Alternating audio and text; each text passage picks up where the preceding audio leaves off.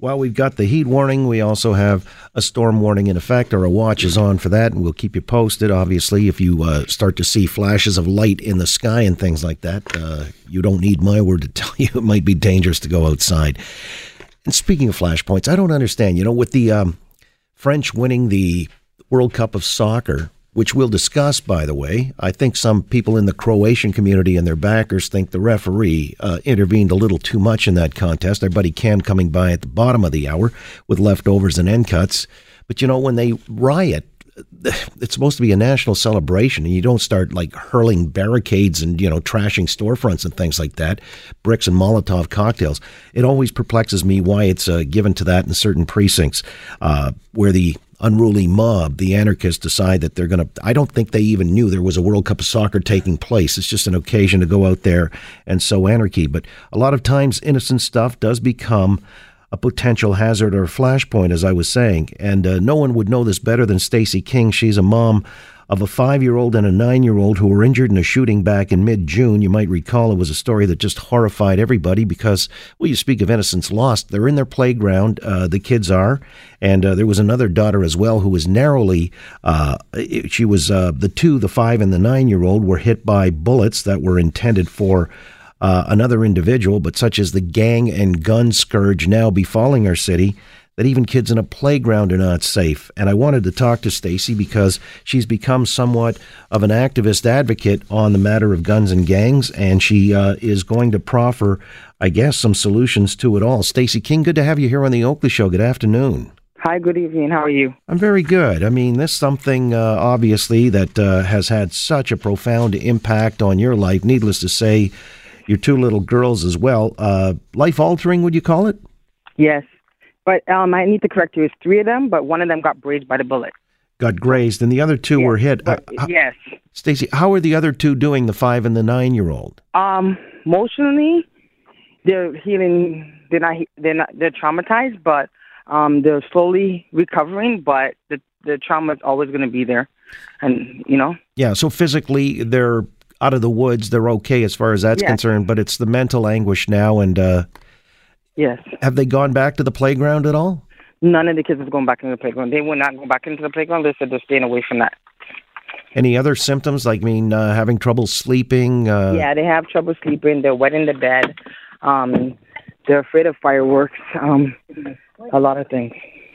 Wow. And so this was in the city's northeast end, and as again, it happened June 14th, 2018. It was the middle of the day. Yes, it was. It was about 5 p.m. in the evening. Right. And the individuals, as I understand it, one's been arrested, but there's a Canada-wide warrant still out for 2 others? Yes, that's true. Yeah.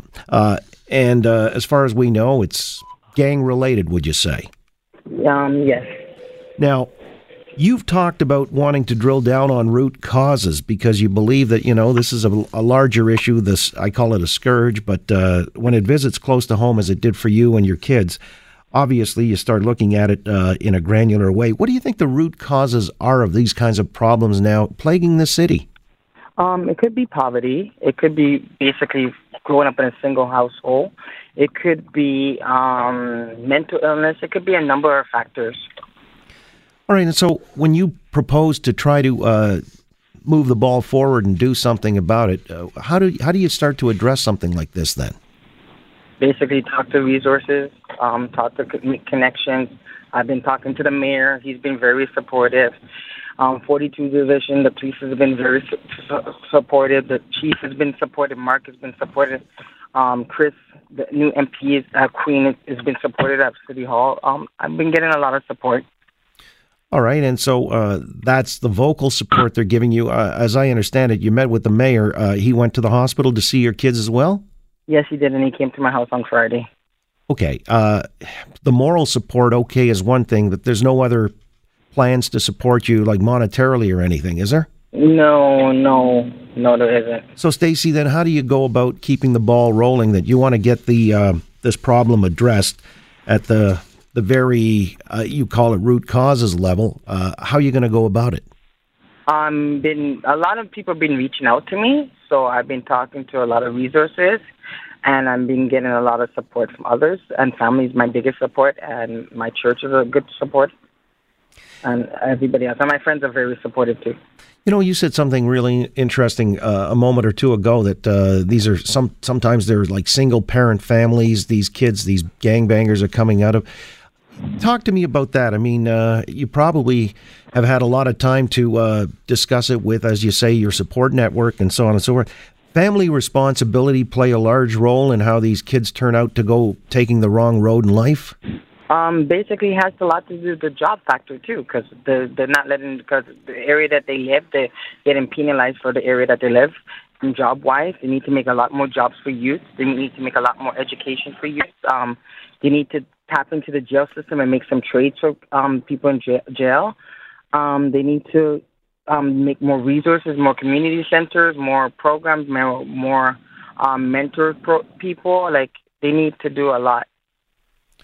I understand, you know, a lot of us believe that a family and a job are the best social programs that are out there. And so if you're saying jobs become a priority, this is something social programs would perhaps help people to get jobs.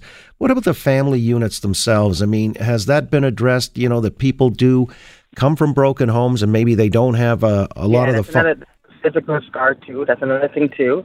As I always say, it takes a village to raise children. It takes a village to put a stop to gun violence. Right. We all have to come together and work together to do this. How do we get people's minds to change, or how do we get families to be more responsible or keep them intact? I mean, this is something that's befuddled people for a long time now. Speaking, talking to the mayor, talking to the prime minister, talking to MPPs, all coming together, doing radio station interviews, doing TV interviews to get basically to see how everybody can come in and do what they can do. I see. And so in the absence of funding, you're going to continue to do this, and you're going to continue to promote the idea that we have to get more social programs availed to the kids in these neighborhoods. Yes. And we need to go start in the school system too. But a lot of it could be bullying from, you know, kids in school getting bullied. Well, that's interesting because, you know, we did have a thing called the school resource officer. About 75 schools had a police officer stationed in those schools, and then that was discontinued earlier in the year. And some people, it seemed most parents liked the idea, but some activists decided it was, you know, maybe intimidating the kids or whatever. Did you support that? I didn't even know about it because it didn't happen in my kids' school, but I would support that. They need to start with talking to the kids and doing more workshops for kids to help them deal with certain things and stress levels, and be there for children. Stop making them feel like they're not wanted, or making them feel they're not able to come talk to you about issues that they have. People need to be supportive. Schools need to be supportive. Mayors and people need to be supported, and we need to, as I said, we need to get to the root of the problem. What about the relationship with certain communities and the police? Do the police need to be supported? Do they need to be criticized? How do we arrive at something that, you know, makes sense for stable communities and neighborhoods? The police can get involved, but as I said, even if you get the police involved, the young youth are not afraid of the police. It's just going to cause more problems. That's why we have to get to the root of the problems. Well, that's a problem, obviously, if young people don't have the respect for the police, or at least... Does the police have respect for the young youth neither? Or do they harass them? Well, I don't know. You tell me. I mean, you're in the neighborhood. I'm not. Sure. I'm not. My neighborhood has no police in my neighborhood. My neighborhood's a good, quiet neighborhood. So I'm not in metro housing. I live in co-op. Right. So we've never had that in our system. So I don't know. I've never had issues with the police. The police have been very supportive to me. It's unfortunate my kids were in a playground and they got shot. Mm-hmm. Well, this is the kind of thing that, you know, it's confounding a lot of folks how we get around to making the most impact with the resources we have. And if the police are one such resource, how are they best applied? We just talked about in schools, the school resource officer is a good idea. I think you would agree with that. That's a good idea. And as I said, would you like more of a police presence in certain troubled neighborhoods, at-risk neighborhoods, or do you think, you know, the police are a problem and they intimidate folks? This is the claim anyway some activists have. Do you think the police should back out and not have as much of a presence? I think the police should do what they can. Sometimes they're intimidated. Sometimes it's like, as I said, I have no problem with the police, but other people, as the best people to talk to is the youth. Ask them what they feel. Ask them how they feel about the police. Well, Especially young males. I understand. Of course, the gangbangers aren't going to be too happy to see the police come around, but there are a lot of others who feel safer for that. It's an ongoing concern. I'm glad to see, that you put yourself into the front lines of the whole issue, given that it's touched you so personally, and it's had impact on your family, your 5-year-old and your 9-year-old, and the 7-year-old that was grazed by the bullet. It's something, I guess, that, as you say, has been a life-altering experience for you, and I thank you for sharing at least your insights as to, how some people are having to deal with it. Thanks so much for your time this afternoon, Stacey. Take care and God bless. Bye-bye. And to you. Stacey King, again, is the mother of those two, and they're still looking for the suspected perps. One has been taken into custody. He's been arrested. This is Sheldon Aria, 21. And there were warrants for the other two allegedly involved. That's Taquan Robertson and Tarek Roden, both 23, facing charges of attempted murder, aggravated assault, and multiple gun offenses. And that's a Canada-wide warrant out for those cats. Let's hope they, it's funny because there have been other people that they're looking for, the police, and they've got warrants out for them. I get confused as to which case they relate to now. There's a number of outstanding warrants. They're looking for alleged perps and various gun-related activity. I mean, it's been so frequent over the last several months, especially. We're on a pace to eclipse the notorious Summer of the Gun. That's 2005. What do we got? 53 homicides so far, 26 by the gun in the city of Toronto to this point. And so it goes unabated.